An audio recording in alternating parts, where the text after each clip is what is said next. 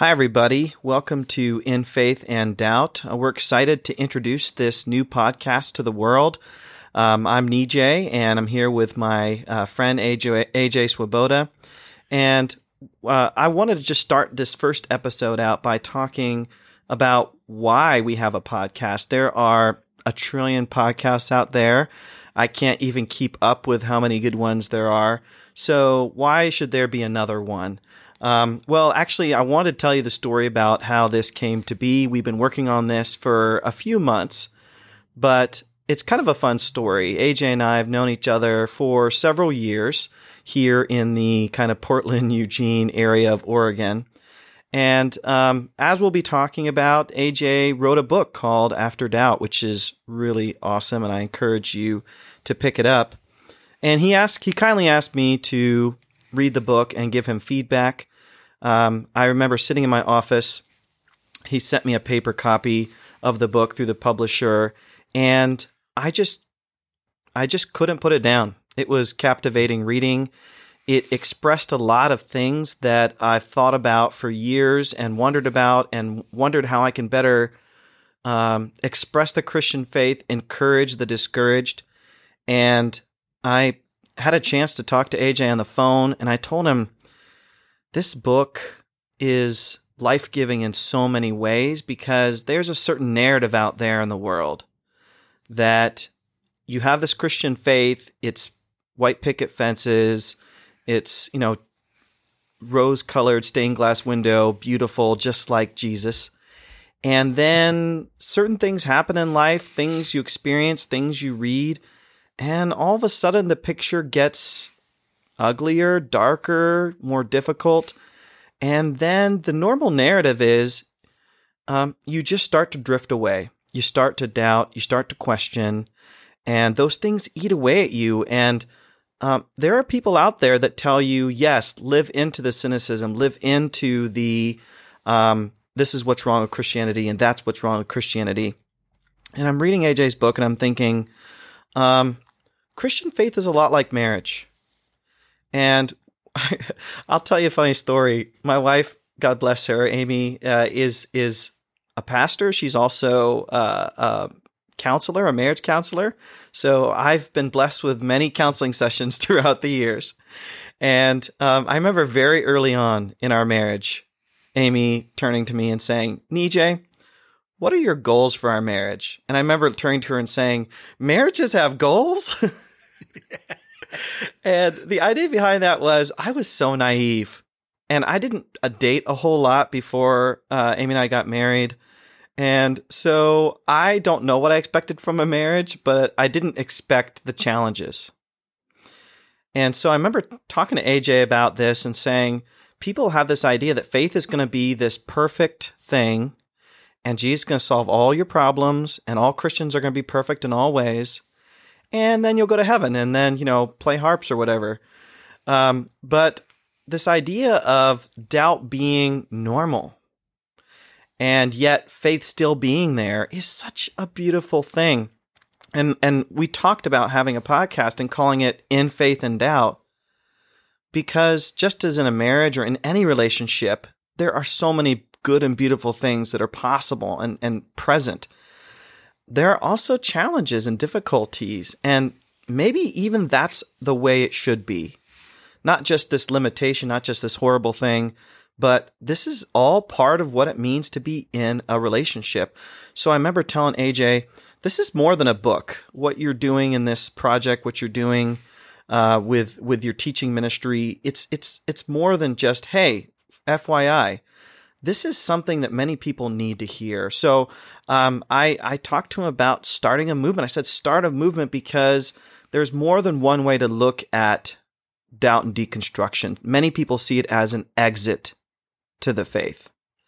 And yet there's a whole nother way of looking at it that I feel like your book and what you work on really opens up, AJ. So I want to turn it over to you, talk a little bit about how you started down this road of thinking about faith and doubt that comes to fruition in the book, but then also in this podcast, which we hope will go on for a long time. We have a lot planned in the future, but I'm going to turn over to AJ to talk a little bit about where all this started. I love it. Nijay, first, what a joy to be with you. And this adventure that that God has sort of invited us on gets me very excited. I know it does for you as well. Yeah, I mean, at the end of the day, we're both academics. We both teach. We both teach a variety of subjects. We both are, scholars in our field. I'm a theologian. You're a Bible scholar, New Testament guy. For me, there's this last 20 years of my life has been devoted to serving the spiritual journeys, the Christian journeys of all these people that are going through transition, primarily college students and post-college students. And in that, 10 years of being a college pastor, 10 years of being a church planter in Portland, and the last number of years being an academic, when you do something long enough, you start seeing trends. You start seeing things that happen over and over and over again. And this, in particular, this book, After Doubt, is the response to me not being able to have enough fingers and toes to count these deconstruction stories, these stories of doubt that eventually end in somebody assuming, because they have doubt or struggles with their faith, that they're done, that this somehow becomes the sign that they are done. Back to this marriage metaphor. If I were a marriage counselor and sat down with two people who were about to get married and asked them to walk me through the last few arguments they've had, and they said, "We've never had any arguments," I would say, "Don't you dare get married." And that actually the sign that you've got a healthy marriage is you've got issues, and because you talk about it and you wrestle with it, and it's not easy. The sign of the sign of the most unhealthy relationship is a relationship, a marriage that doesn't have any issues. The primary story, actually, for me, is a story of a young man. I've renamed homage to a friend named Phil in Portland, but it's a story about a young man who moved to Portland from kind of middle America, conservative Christian home, deep piety for Jesus, loved the church, moved to Portland, got a software gig in Portland, moved to Portland, and within, he emails me, finds the name of the church, the gods of Google, tell him our church. He comes, he emails, says, "I want to meet for coffee." We have this beautiful conversation. He wants to serve Jesus. He wants to be a part of the city. He wants to be on mission. He wants to serve the church. We sit in my office. We have this great conversation, as a pastor at the time, serving this congregation, and he is so jazzed. And we say goodbye. I'm so excited. We got this young guy who's going to, be a part of our community. And a year later, he's sitting in the same seat in my office and tells me he doesn't think he's a Christian anymore. And he narrates the story. I mean, the story is this classic story. He moved to Oregon from middle America, moved to Oregon with passion, excitement, and over the course of 1 year, in one single year, had completely deconstructed this faith that he had been instilled with his entire journey, his entire life. And having walked with people who have gone through that journey hundreds of times now, I mean, there is such a predictable set of patterns. This is not something that happens from time to time. There is a system at play, a deconstruction system, a sort of system that really so few Christians know how to walk through. And so we've got Christians, we've got people of faith who love Jesus with their whole heart, who don't grasp, let me put it this way, who have never been handed a vision of faithful discipleship to Jesus that includes what in the world you do in doubt. It has become this almost unknown Siberia of a land that if you're walking through it, somehow you are unique and different. And I'm at the point now, and I suspect, Nijay, you're in the same place, that when you have young people who are walking through deconstruction and doubt, who have these profound questions about their faith and about the Bible, that when they have these questions, they think they're the first people in human history to ask these questions. These questions about, is the Bible, you watch some YouTube video and you find out something about the Bible you never knew, and you go, well, what do I do with that if the Bible is inspired? How in the world? And we think like we've got the edge on this market of these emerging questions. failing to recognize we have 2,000 years of history of people who have wrestled with this stuff, but we just don't know. We're unaware of. Let me ask you this, AJ, because as you're talking, I'm thinking, when this happens so often to so many people, this disillusionment, and the assumption that Christian life was going to be easy, simple, and all put together, how did this happen? Because at some point, someone's telling them or convincing them from the start, yes, that this was going to be easy. Same thing with relationships. How do we get the impression they're going to be easy? Do you have any thoughts on what are we doing wrong on the front end? On the front end of not telling people, preparing people for this. Yeah, part of this journey is recognizing that in our effort to help people follow Jesus, conversion to Jesus or whatever, that often we minimize the difficulties of the life of pursuit of Jesus because we want people to get in. So we sort of create, it's like a church, a church that does like a welcome class. And you do a welcome class, and essentially what you're doing is you're selling the church. You're saying, these are the reasons you should come here. And what I found in 10 years of pastoral ministry, that actually when you have a welcome class and you give them all the reasons why they shouldn't come to your church, all the things that are wrong with it, all the reasons why it's going to be horrible, difficult, it is the most counterintuitive thing. When people are told on the front end how hard it's going to be, the more they want it. I don't know what it is, but on the front end, I think we have watered down the difficulties of the Christian faith in an effort to get people in. And then they get in and they realize, oh my goodness gracious, I can trust Jesus and I still get cancer. It seems like there's some kind of fear there that if we tell the truth, the gospel's not powerful enough to still compel them. Mm-hmm. I'll tell you a story that you just made me think of.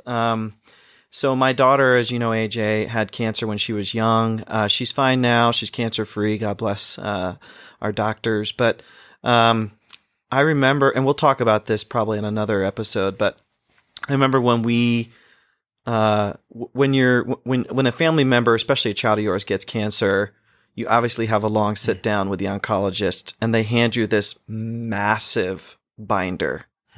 I mean, gigantic binder of medical information and therapy and all kinds of stuff. And you're in the family now. You're in the cancer family. I mean, it is a horrible family to be in, but there's lots of people in this family. And I remember then they're going to be like, you're going to live on this floor with your daughter for a few weeks. It's called induction. She had leukemia. And, a lot of that time was a blur, but I remember a nurse showing us around. And she said to us, there are dozens of people on this floor, all children, pediatric oncology. There are dozens of people on this floor. Some people have it better and some people have it worse. And that's just the way it is. And there's nothing more sobering, right? And I remember that how many years later now? 7, 8 years later now. I remember that because that's just the way life is. And it's, I don't want a nurse telling me only everything's going to be fine. Yeah. I don't want a nurse telling me that. I mean, obviously you don't want, to be, beat over the head with really bad news all at once. But I really appreciated her saying, don't compare. Don't compare. Some people have it better, some people have it worse. And so I love this idea that a church is just going to be warts and all.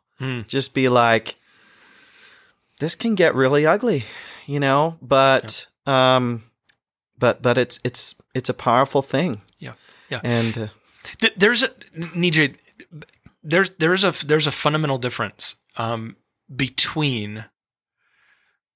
fundamental difference between trusting in God and trusting in God for stuff. When I use this illustration to talk about the difference between faith and belief is. Faith is our orientation of trust towards God. It is this element of I submit my trust and my life to you. I believe you and I trust in you. I would say the person I trust more than anyone in my life is my wife. As a person, I trust her with all my heart. I do not trust my wife to not lose my keys. Like, I trust her, but I know there are parts of her that I can't trust. I trust in Jesus, but I do not trust God that I will not have loss. I do not trust God that I won't go through hard things. And a lot of us were handed a version of the gospel that said, you trust God for stuff. And our call is to trust God when we have cancer, when we don't, in faith and doubt. Like, we trust God no matter what. And from time to time, our faith will put us through absolutely hellish experiences. But we didn't trust God for stuff. We trust God. And the result is that we are freed. You hear this in our theology, in our worship all the time. You're never gonna let me down. Hogwash. God is gonna let us down. He is going to put us through things we never wanted to go through, that we never signed up for. But we're not called to trust God for stuff. We trust God and his ultimate love beyond this temporal reign is critical. Nijay, when you think about it, as you're a New Testament scholar, and you know the New Testament in and out. Tell me this. What is the fundamental difference between faith and beliefs? Yeah, that's a great question, because we often just equate the two. And when I talk to my students about this, I kind of like to paint a ridiculous picture in order to help them understand how we've been mistaught. So I like to say, imagine you go to the pearly gates after you die, and St. Peter or whoever is there, and they just have a clipboard with a checklist. Trinity, virgin birth, third day resurrection, whatever it is. And as long as you check every single box, then, he hits the button and the pearly gates open and you go in and live in bliss. That's not how it works at all, because then it's all about kind of a formula. And the Bible resists formulas. The Bible resists anything that makes it something we can control. What the Bible does with faith language is it centers it on a relationship. It centers it on a person, Jesus Christ. The analogy I like to give to clarify what that means, because it's about surrender. It's about giving up. And when we make it about beliefs are something we acquire. Beliefs are something we master. Beliefs are something we get PhDs in. Beliefs are something we fight and argue over. But I like to express it this way. When I go to the airport with my family on a trip, flying, let's say, from Oregon, PDX, best airport in the country, preach it, to Ohio, where my parents live, I have identification. My wife has identification, but my kids don't. When they're in the airport, from a legal standpoint, they're nobody. My job is to give my ID and get through all the checkpoints and whatever. Their job is to cling to me. They have no identity. They have nothing apart from me. And it's very similar to faith language in the Bible in the sense that faith is not about collecting something. Faith is this death grip on Jesus to say, take me with you. Wherever he goes, I go. That's from Mandalorian, by the way. But it's that. He has spoken. He has spoken. That's right. Faith is a relational term. So I wrote a book called Paul in the Language of Faith a couple of years ago. COVID's been so long. I don't remember when it was published. Maybe it was like last month, and it feels like 10 years ago. But and what I discovered in my research for that was the language of faith, which in Greek is pistis, is really the language of relational concord. It's two people turning towards one another like a covenant with both goodwill and obligation. And what's funny about our Christian life is, like you were kind of saying, we expect the goodwill, which is gimme, gimme, gimme. But are we expecting the obligation? And whenever you have a relationship of goodwill and obligation, you want to create something that's going to weather storms. like marriages, but you see this in biblical discourse in like military situations. You want someone who's got your back. Why? Because you know you're going to be facing storms. And so faith is more important in a sense, or at least it's the higher category than beliefs, because our beliefs will struggle. But if we're clinging to God, then that's what faith is all about. And yes. that's what Jesus is all about. And to add to that, so there's a sort of growing sense that if it is about faith and relationship, I can hear somebody saying, well, then beliefs don't matter, which of course is not the case. Beliefs actually matter greatly. I love my wife with all my heart. I have tremendous faith in my wife. I love her. But part of the way I express my faith and love in my wife is in 17 years, I've gone out of my way to learn about her and how I can love her. And the truth of the matter is beliefs matter tremendously, but beliefs are not the same as faith. Would you say this is fair, NJ? I won't go to hell for having all the perfect. I don't need all the beliefs to go. I won't go to hell for having wrong beliefs, but I'll probably go through it. And that is that the experience of actually having wrong ideas of God is going to make my relationship really, really hard. Because if I believed my wife were having an affair, it's hard to have intimacy.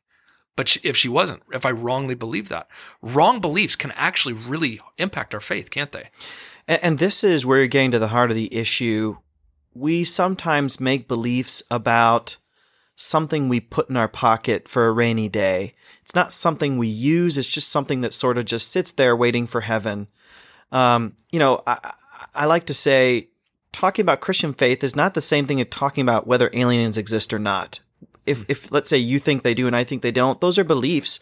They're not beliefs that make a whole lot of difference in our day-to-day life, like where we buy coffee, who we're friends with, what charities we give to, what does our checkbook look like? Unless you're really weird and you give to a lot of weird conspiracy websites. But, what you're basically saying there, I'm going to flesh it out, is when the Bible talks about the importance of faith, it's about how we see reality, how we see the big questions of life: God, world, work, suffering, hope, eternity, how those things actually affect how we live in the world. And a text like James is going to talk about how we shouldn't unlink or detach the quote-unquote faith or beliefs from works or how we actually live. And this is where we see the problem of hypocrisy, where we say, oh, I have all these beliefs, but then you find out someone has been hiding a scandal, has been hiding an affair, has been hiding embezzling. That shows that maybe they really don't believe the things they thought they believed. If we believe certain things to be true, especially related to those big questions of life, isn't it going to really affect our marriage, our friendships, how we show forgiveness to others? Whenever people question my Christian faith or the Christian faith in general, I do want them to point out where we're acting hypocritically, because that means maybe we don't really believe our own beliefs. Wow. NJ, tell me what you think about this. I read at one point a philosopher by the name of Mary Midgley. She's a very well-known philosopher. I'm not entirely sure if she kind of what tradition she finds herself in, but she had this image, this illustration that was really helpful for me. She said, we often treat our philosophy of life or our beliefs a lot like we treat our pipes in our home. And that is that we usually don't pay attention to them until there's a problem. And that is there's water, in the kitchen. And then we're like, well, we probably should pay attention to our pipes at this stage. What is the role that faith plays in actually desiring to want to have good beliefs? Like, shouldn't our love for God, our love for Jesus actually push us to want to believe rightly and have right beliefs? Yeah, you're going to notice, AJ, that I watch a lot of TV, so I'm going to bring in The Good Place here. Love it. The TV show The Good Place, one of the reasons I think the first couple seasons were so popular is because it actually pointed out how relevant philosophy is for real life. It's using kind of a tongue-in-cheek way of doing it, but man, I don't know how many Christian theologians and philosophers I know just got tickled by this TV show because finally their existence has been justified. And that's precisely what it is. You know, it's interesting. I mentioned my wife's a youth pastor and an awesome one at that. And she's working with a lot of kids who grew up in the church. Their parents are Christians. Their parents are faithful Christians. But, you know, Portland, Oregon, not a whole lot of, you know, Christian faith in the culture. And so my wife has to be kind of selling them Christianity as a philosophy of life. These kids, teenagers, middle schoolers, high schoolers, they're not interested in normal Christian chatter. They really need to know, does this make a difference in life? They're not asking, where am I going to go? Maybe they're asking, where am I going when I die? But they're teenagers, so they're really wanting to know what the snacks are for the day. But, you know, she's teaching worldview and philosophy in ways that are digestible for young people.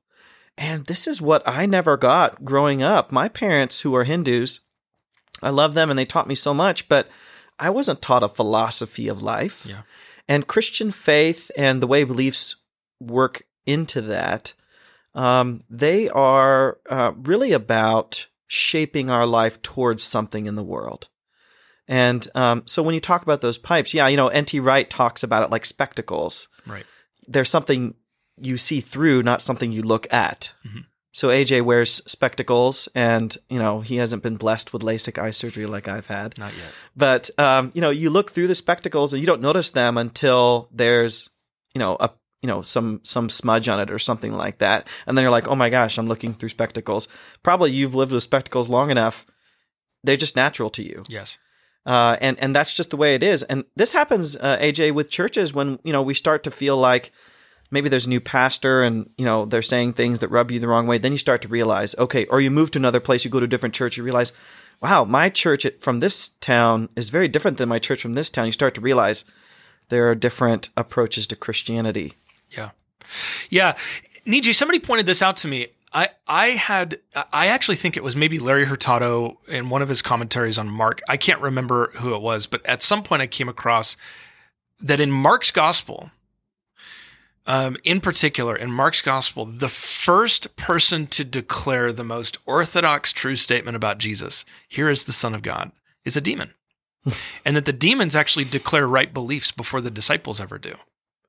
That there's something to be said about the fact that even the demonic has orthodox beliefs, and that at the end, that is not the end. That can't be the end. The end is not merely the restatement. The demons know who Jesus is. James says that. The demons know and shudder all the more.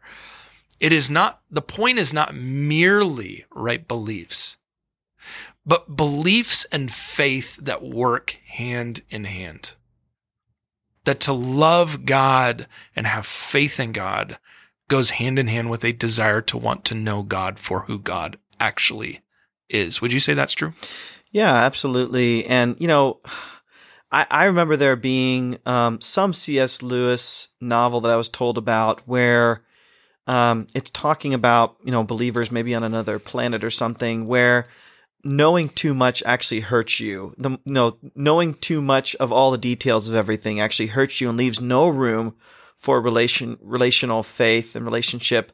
And it was, you know, these people who had an overabundance of kind of factual knowledge that had the least amount of faith.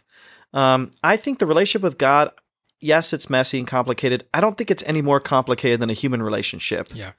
In the sense that you can know all the stuff, and yet there's got to be trust. And I've, you know, in my book on Paul and the Language of Faith, I talk about it like dancing. And in dancing, there is, first of all, I'm not a great dancer, so it's just an analogy. True. But in dancing, there is trust in the sense that you're anticipating what the other person's doing, right? You're trusting them to do it correctly. You're trusting where they're going to go next based on your knowledge of them. So no matter how much you know about the person you're dancing with, you're expecting what they're doing and they're expecting what you're doing, and it all happens in motion. And so no matter how well you know somebody, there's still that element of connecting yourself to them, trusting that they're not going to let you down. All of that is a leap. But what's funny is in the Bible, you get all these people who don't know much, and yet they're commended, like the blind man. He says, I don't know where there's a sinner. I don't know this. I don't know that. But I was blind and now I see. And when I go, and we'll talk about this later on, but when I have these struggles with faith and my biggest struggles are with the fact that there's so many good people on both sides of an issue. And I go back to that blind man who just said, I don't know a whole lot, but there's this great thing that Jesus did for me, the end. That's awesome.